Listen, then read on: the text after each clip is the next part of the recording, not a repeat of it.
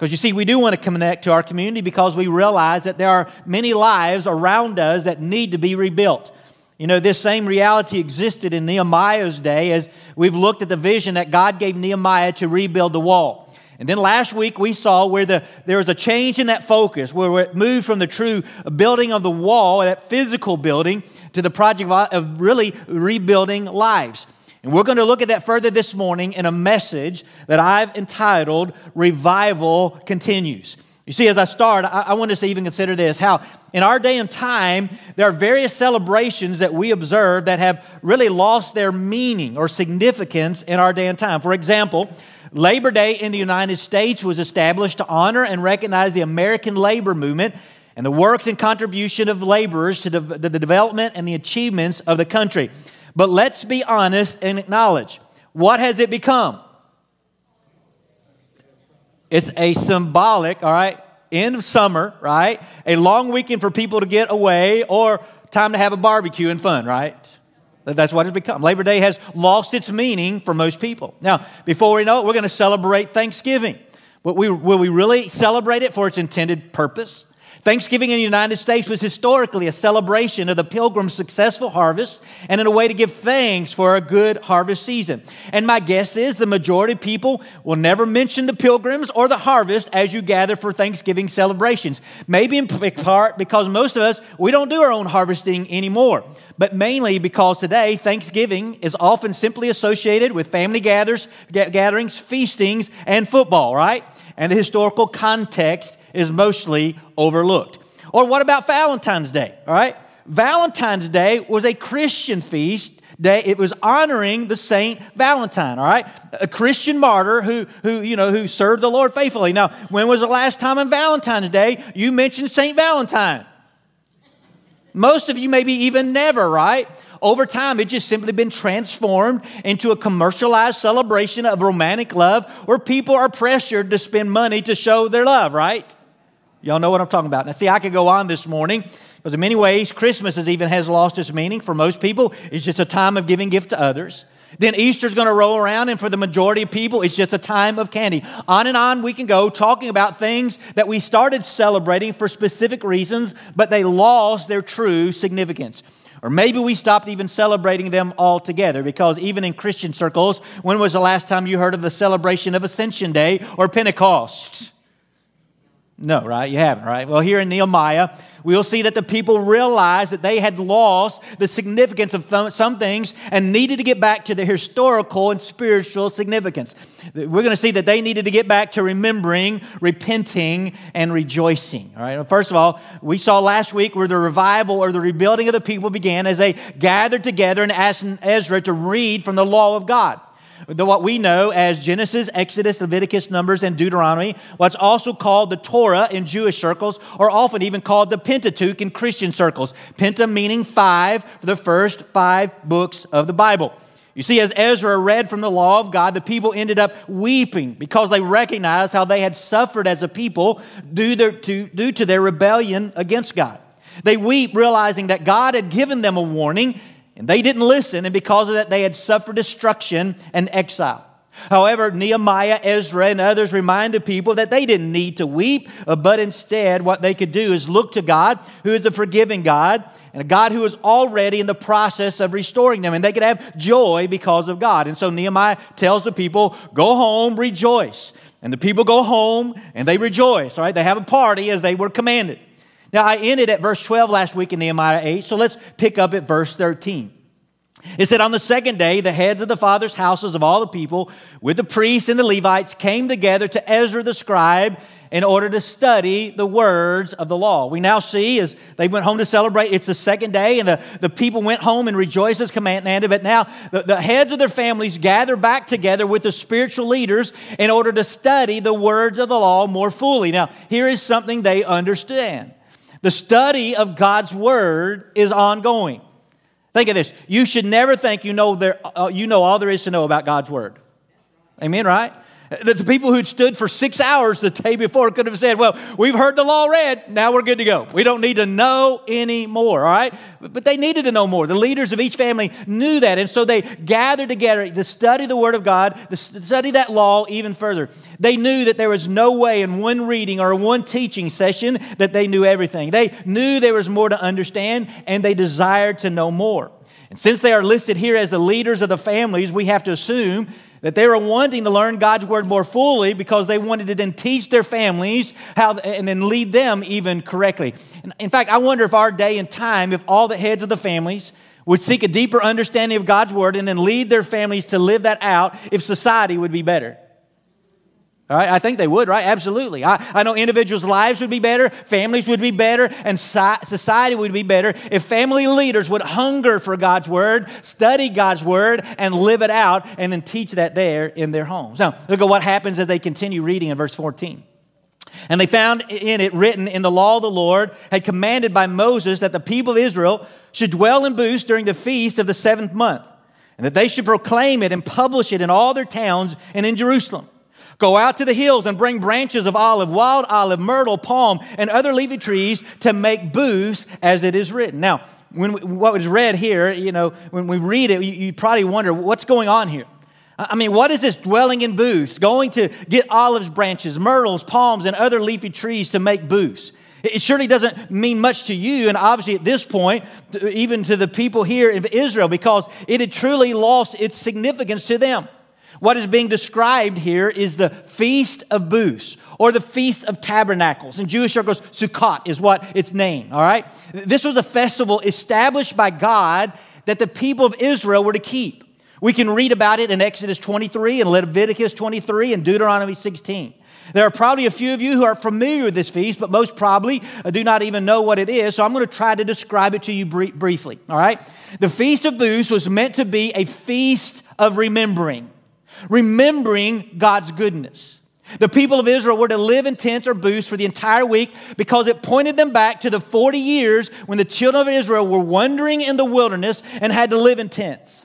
The feast was to remind the people that during those years of wandering that God had been with them, that God was patient with them, and that God had provided for them as they made their way to the promised land. It was God who provided manna for them when they were hungry. It was God who provided water from the rock when they were thirsty. It was God who protected them from their enemies, and at times even giving them unexpected victories. This festival was used to help the people remember how good God had been to them. And when we read this, we read here it's important because the people needed to rebuild their remembering. The Jewish people had forgotten the goodness of God. You see, it's interesting as the people here in Nehemiah began to celebrate the Feast of Booths. This is what we're told in verse 17. It said, from the days of Jeshua the son of Nun to that day, the people of Israel had not done so. Right? Now, if you don't understand what that means, it means this. It means it didn't take the people of Israel long after experiencing the goodness and the provisions of God delivering them from Egypt and taking them to the promised land to forget remembering and to celebrate what God had done. Right? It said they had not celebrated this festival, even though commanded by God, since the time of Joshua. Right? Joshua was the one who led them in the promised land. So this has been a while since they had ever celebrated this feast. Here's what happened to the people, and what is so easy that can happen to us if we're not careful. They forgot that it was God who provided for them. They had forgotten that it was God who had parted the sea. They had forgotten that it was God who had provided the manna. They had forgotten that God had caused the walls of Jericho to fall. They had forgotten that God had given them victory over more powerful enemies. They had forgotten that God had done all these things and began thinking that they themselves was their source of strength. Now let me ask you, all right, who has provided all that you have? All right, now we're in a church setting, so what do we say? God, right? We do that. But I wonder if inside you, all right, if there's not a feeling that says that you are the one that's provided the things that you have. All right, especially here in America, all right, we have this inherent belief that we pull ourselves up by the bootstraps, right? And if you don't know what that means, it basically means nothing good happens unless you make it happen yourself. Right? That's our feeling.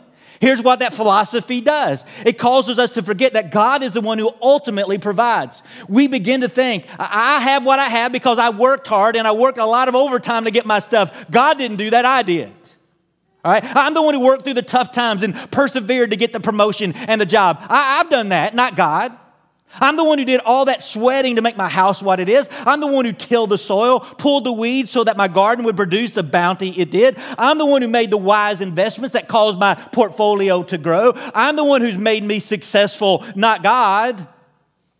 And I'm not going to say that hard work and determination are not important because they're good traits to have. And I would encourage any of you to work hard and have determination. I believe everyone should do that. But you should never believe that what you achieved is accomplished without the hand of God. All right? Nothing in reality, nothing is in your control. A wise man once told me this. He says, when things are going well, you're not as good as you think. And when things are going bad, you're not as bad as you think.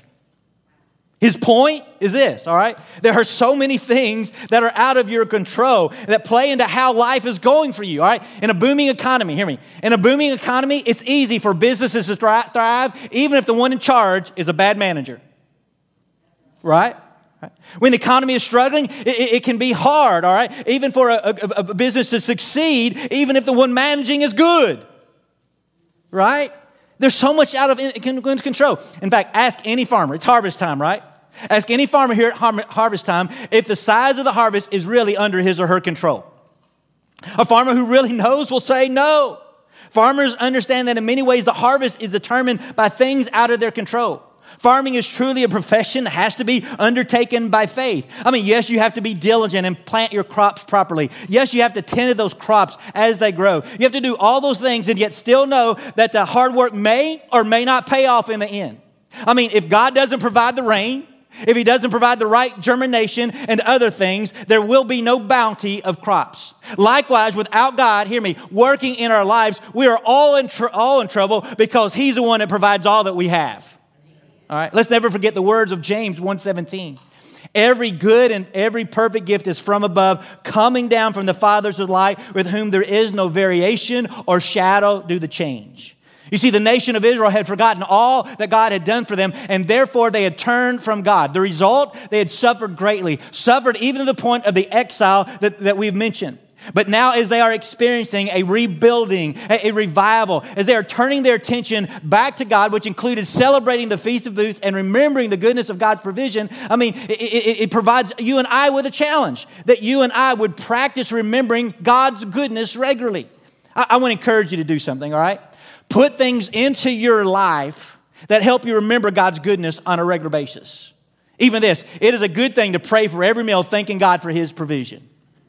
I mean, I often pray at meals, and I'll say some of the same stuff, right? Because I'm just praying for my meal, not trying to catch up on my prayer life. I often say, God, I know that all that we have has been provided by You. You see, I don't ever want to forget that God is the one provided. And if I said that prayer at every meal, that would be okay, because I can know at every prayer, God, I know that all that we have, You have provided. I know that's true. And it reminds me, God, I want to give You thanks. You see, as Thanksgiving approaches, be sure to include a time of thanks to God. Don't just eat your meal. Don't just watch your football. Just don't gather with family. Make sure you say, God, thank You for all that we have. As Christmas comes around, put something into your celebration to make sure that you thank God for the gift of salvation through Jesus Christ. When Easter comes, thank God for the gift of salvation as well. But really, listen, I'm going to say to you, daily remember God's goodness. Do what it says in Psalm 9:1. I will give thanks to the Lord with, look at this, my whole heart. I will recount all of Your wonderful deeds. We truly need to make the practice of giving thanks to God a regular part of our lives. The people here in Nehemiah 8, as they were rebuilding their lives, recognized the need to remember God's goodness and celebrated the Feast of Booths once again as God had commanded. Now, here's what is interesting. It was what comes out of this remembering. They remember the goodness of God, and as revival is happening with the people, there came this natural flow of understanding this, that the people needed to rebuild their repenting. Okay? Think about that. They remember the goodness of God, and as they remember that, now they realize we got some things we need to repent of. Look at what happens now as we turn to chapter 9, verse 1. It says, now on the 24th day of this month, the people of Israel were assembled with fasting and in sackcloth and with earth on their foreheads. And the Israelites separated themselves from all foreigners and stood and confessed their sins and the iniquities of their fathers. And they stood up in their place and read from the book of the law of the Lord their God for a quarter of the day. For another quarter of it, they made confession and worshiped the Lord their God. On the stairs of the Levites stood Jeshua, Bani, Kadmiel, Shebaniah, Buni, Sherebiah, Bani, and Shenaniah. And they cried with a loud voice to the Lord their God. You see, after the people had taken time to celebrate, remembering God's goodness, the next thing we see is they come back together again. And this is a time of fasting, wearing sackcloth and earth on their heads. Now, the picture that's painted here is one that we are unfamiliar with in our day again, because the wearing of sackcloth and having earth on our heads is something that's foreign to us. But the sackcloth in Nehemiah's day would have been similar to our burlap. Any of y'all have any burlap? I see a few hands, and I bet why. Most people today who have burlap are familiar with it because they use it to decorate their house. They incorporate it in their decor, right? All right.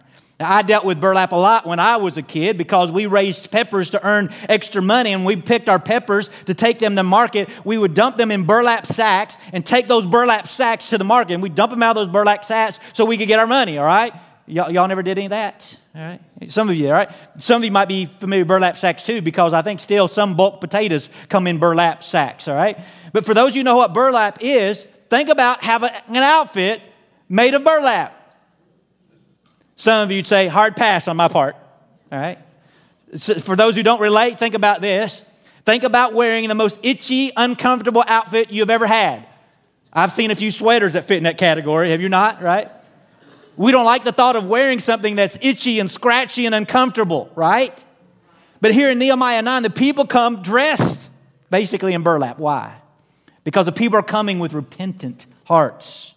Okay? They're coming wearing the sackcloth that represented that the people were uncomfortable in their sin. We could say they were owning their sin, recognizing their failure before God, and acknowledging their need and their desire to change. As the people would be ready to change from their uncomfortable garments, they were expressing their desire to change from their sin. You see, as one remembers the goodness of God, it has a way of revealing one's own shortcomings. One realizes that there are things in their life that needs to change in order to live up to the standards of a holy God. This recognition of unworthiness is also why the people put earth on their heads. The physical dirtiness was to represent the way they saw themselves. Pastor Eric Mason stated that the message the people were proclaiming was this: I'm a mess and I'm dirty, but I wish I had some help. I'm uncomfortable because I acknowledge that sin exists in my life. In other words, they were making that declaration before God and seeking for things to change. You know, the idea of repentance may be new to some because we live in a world that wants to paint a picture of comfortable Christianity. In fact, many preachers want to just proclaim the love of God, but fail to talk about the holiness of God that requires sin to be punished. If you are really comfortable in your Christianity, let me say this, maybe better check and see if it's authentic, because genuine Christianity at times will have you in sackcloth and earth. Maybe not literally, but figuratively. In fact, if you never have moments when you feel bad about your sin, then you will never fully experience the joy that God wants to give you. All right, that's why I'm going to say to you this. Let repenting be familiar in your Christian walk. If we were to look back at verse 2 and 3, we'll see where the people confessed their sins individually and also corporately, because it said they confessed the sins of their fathers. Yes, we need to confess our individual sins, but there are even times as a body, collectively, we need to confess our sins. Confess the times when we as a people have not failed to follow, or we have failed to follow God. We should make note that the word here translated confession in the Hebrew is the word yedeh, and it has various meanings. First, it can mean to throw or to hurl. Some have suggested that this is saying, listen, that they're throwing their sins to God, saying, God, take this away from me. I can see that, right? However, the other meaning is to declare or to make an admission of something.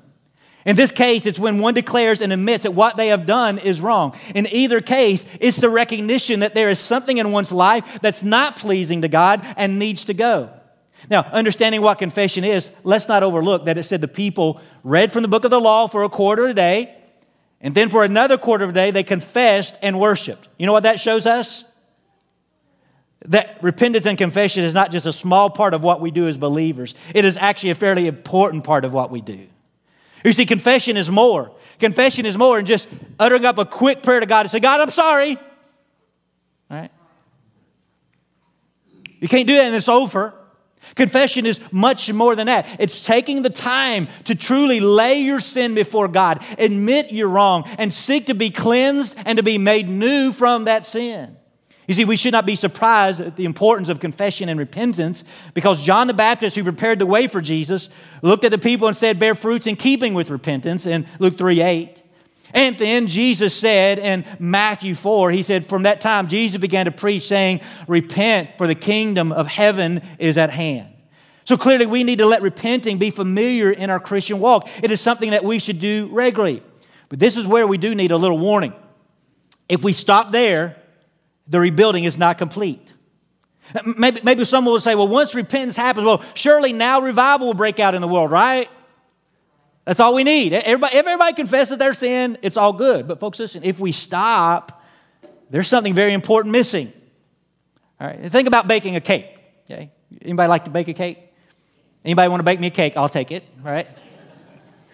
If you take the time to measure out all the ingredients perfectly, to mix everything in the right order, and to put it in the right way together and pour it evenly in the pan, even put it in the oven at the perfect temperature and the perfect timing, and you begin to smell the aroma in the air with anticipating of eating it, are you finished? No. If you stop right there, you're missing something very important. You know what that is? Setting the timer and taking it out on time, right? If you miss that important step, you know what you end up with? A burnt lump of something, but you don't end up with cake, right? No cake you can enjoy. Likewise, let me say this. If we stop with repentance, we've missed an important step. What we must not forget is what we see next here in Nehemiah 9 is that the people needed to rebuild their rejoicing in God's righteousness. You see, at the end of verse 4, the people are confessing and worshiping and cry out with a loud voice to God. In fact, it sounds a little like what happened in chapter 8, verse 9, when there the people heard the word of God and they began to weep. But look at what we read next in chapter 9, verse 5. Then the Levites, Jeshua, Kadmiel, Benai, why do they put all these names in there, right? Hashabniah, Sherebiah, Hadiah, Shabaniah, and Pethahiah said, stand up and bless the Lord your God from everlasting to everlasting. Blessed be your glorious name, which is exalted above all blessing and praise. You see, here we see the Levites look at the people, all right, who are repenting. I mean, they're probably crying. I'm sure a lot of stuff going on, and begin to redirect their focus. As the people are repenting, let me ask you this question. When they're repenting, who are they focused on?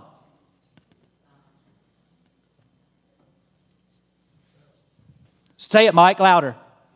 Themselves, right? Themselves, right? They're recognizing their sin. They are looking inwardly, trying to deal with their failure to live for God. Now, if I've stated, that's important. So I'm not contradicting that. However, it needs to be clear that there's another step that we must move to. And the Levites pointed the people in the right direction when they said, stand up and bless the Lord. See, what the Levites are trying to do is help pointing the people to turn their attention to God, who is the one who can deal with their sin, not only deal with it, who can heal them from their sin. See, we need this reminder because if we're not careful, you can get to the place where you only focus on your sin. There are some people who believe that they are holy or humble because they dwell on their sin, pointing out their flaws to others. You know why? People saying, oh, I got so many wrong things. I got so many flaws in my life, all right? Some people believe this makes them more spiritual when actually it is just a form of pride as they are becoming prideful for being humble. You know what I'm talking about, right? You caught that. Some of you did. You're laughing. Dwelling on their sin and continuing confessing for some could be false humility. I say that because as we will see here in a few moments, you should be more than your sin. All right. So if you let sin define you, even in the sense of always acknowledging your sinfulness, then it can be dangerous to your spiritual life. Also, dwelling on your sin too much can cause you to be depressed. You can even get depressed to the point of despair, and that's surely not God's desire. Last week, we even saw that the joy of the Lord is our strength. And so as we look at this point of the people needing to rebuild their rejoicing in God's righteousness, we need to know as one repents, you need to look to God, for He is the one who gives you a reason to rejoice. Look at verse 6. You are the Lord, you alone. All right, get that? You are the Lord, you alone. You have made heaven, the heaven of heavens, with all their hosts, the earth and all that is in it, the seas and all that is in them, and you preserve all them, and the host of heaven worships you. Think about what the Levites are wanting the people to see. They're wanting the people to see the greatness of God. Notice they proclaim, you are the Lord, you alone. In other words, God, you're unique. There's none like you. See, He is the one true God, the God who even made the heavens and all things. Beyond that, He is the one who preserves all things. God is so great, the host of heavens worship Him. There's no doubt the Levites wanted the people to turn their eyes off their sin and self and turn and look at God and His greatness. Now, why is this important? All right. When you see the greatness of God, any other thing you have been looking at looks a lot smaller. If in your life you're facing what you believe to be a mountain that's too hard to climb, when you view that mountain in light of God, it is really nothing because God made that actual mountain or the actual mountains. And so whatever is a mountain to you is not that hard for God. Even to God is nothing more than a little goosebump. You got it? So let's apply that to any sin you have to confess. Remember, the people have been confessing their sin and crying out about their failures. So why does the Levite encourage the people to turn their attention to God? Because God is the answer to our sins. You might look at the sin in your life as a big thing to overcome. And listen, maybe from a human perspective, it is a big thing to overcome. But I'm going to tell you this, but your sin is not too hard for God to overcome. In fact, God has already taken care of your sin through the cross of Jesus Christ. Remember 2 Corinthians 5:21? Paul reminded us of that. He said, for our sake, He made Him to be sin who knew no sin, so that in Him we might become the what? See, maybe we forget at times that what God did through Jesus Christ is He took our sins, all right, and He placed them on Jesus. And then Jesus took those to the cross to die to pay the price for our sins. He wasn't dying for His sin because He was perfect. Indeed, Jesus bore the weight of our sin for us so that in Him we might become the righteousness of God. We might not be able to overcome our sin, but Jesus took all of our sin to the cross. Because of what Jesus did is why John proclaimed this in his letter in 1 John 1:7. But if we walk in the light as He in the light, we have fellowship with one another, and the blood of Jesus, His Son, look at this, cleanses us from what? All sin. If we say we have no sin, we deceive ourselves and the truth is not in us. If we confess our sins, He is faithful and just to forgive us our sin and to cleanse us from all unrighteousness. All right. You notice I paused because I don't want you to overlook the word all that appears twice in the verses. The blood of Jesus cleanses us from all sin if we confess our sin to God. He will forgive us and to cleanse us from all unrighteousness. God can handle whatever sin is present in your life. Tell me, is that worth rejoicing over? Yes, absolutely. And in case you think this doesn't apply to you and maybe God can forgive others, but not you, let's remember that God truly has offered forgiveness to all who will by faith receive it through Jesus Christ. Okay? In fact, let me read a few more verses here in Nehemiah 9. Verse 7 says, you are the Lord, the God who chose Abraham and brought him out of Ur of the Chaldeans and gave him the name Abraham. You found his heart faithful before you and made with him the covenant to give to his offspring the land of the Canaanite, the Hittite, the Amorite, the Perizzite, the Jebusites, and the Girgashite. And you have kept your promise, for you are righteous. You see, when the Levites are asking the people to remember here, is how God had worked in the life of the people. It started when God chose Abram. Not because Abram was a perfect man, but because he exercised faith in God. And God used Abram to bless the world. Through Abram came the Jewish nation, through whom ultimately came Jesus, the hope of the world. God had made us to a promise to Abram, and He kept it. And through the years, He has renewed His covenant. All right, He renewed it with Moses and others. He proved to be faithful over and over again. And because of God's faithfulness through the years, at the end of verse 8, the Levites proclaimed to God, you have kept your promise, for you are righteous. Now, is that an important and powerful statement? All right, some of you hesitated. I'm going to say yes. You see, God had kept His promise because He is righteous. And a word we don't use much today that we're going to hear maybe in the coming weeks is the word covenant. And in the Bible, covenant is a significant concept that represents a sacred agreement or relationship between God and His people. A covenant outlined God's promises, expectations, and blessings for His people. God, hear me, always keeps his covenant. Now, that's important for us as people because it tells us that we can trust God and we can take him at his word. The Levites could tell the people to turn from confessing and turn to rejoicing because they could trust in God to forgive and restore them. This concept of God making covenants and keeping them becomes really important to us when we read the words of Jesus as recorded by Paul in 1 Corinthians 11:25. He said, in the same way also we took the cup after supper saying, this cup is the new covenant in my blood.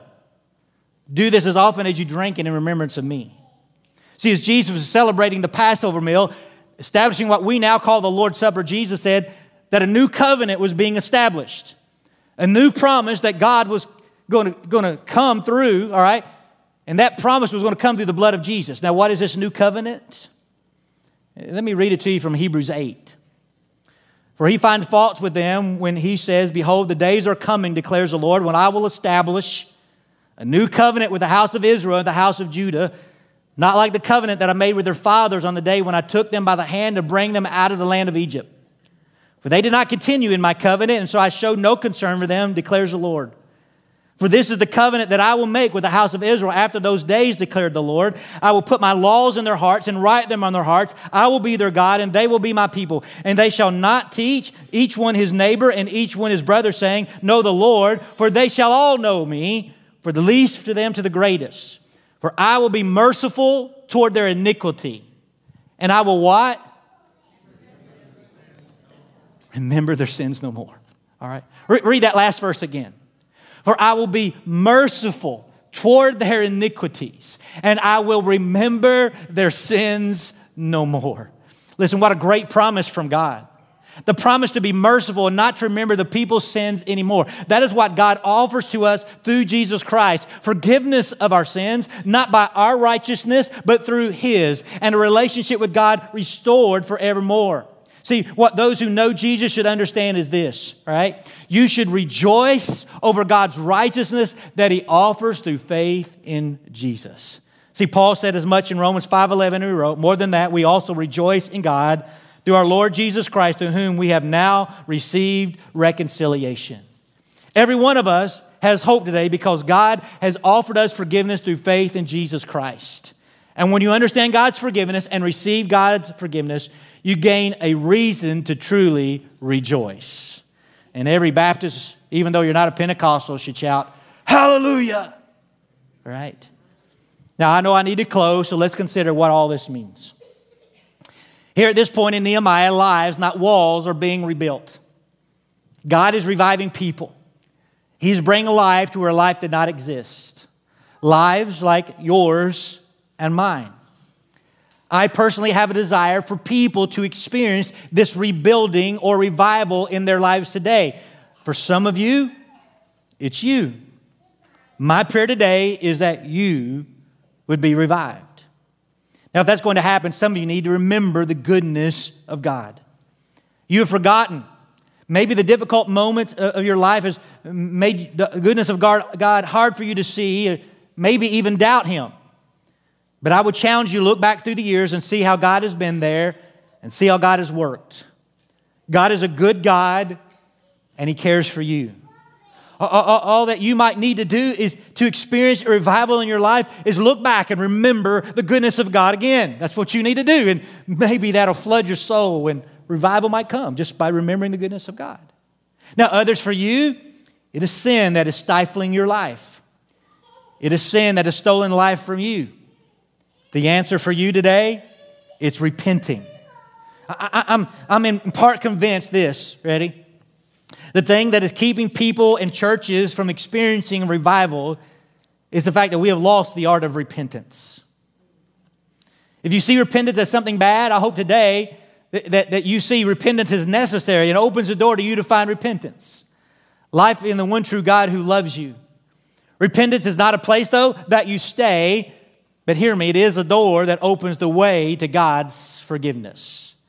Because for anyone here today to have your life rebuilt and find a revival in your heart, you ultimately, though, you must trust God's righteousness through faith in Jesus Christ, and in that gain a reason to rejoice. Now, I'm not sure this morning what place you're in, but here's my prayer for every person who's here this morning. that you would experience a revival in your heart. We're going to have a time of invitation.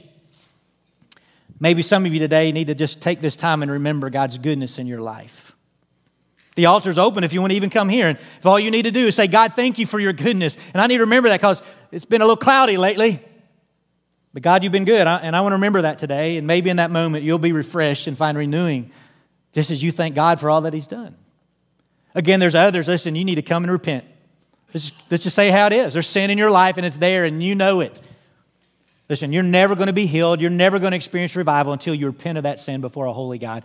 And the good news is He's ready to receive you.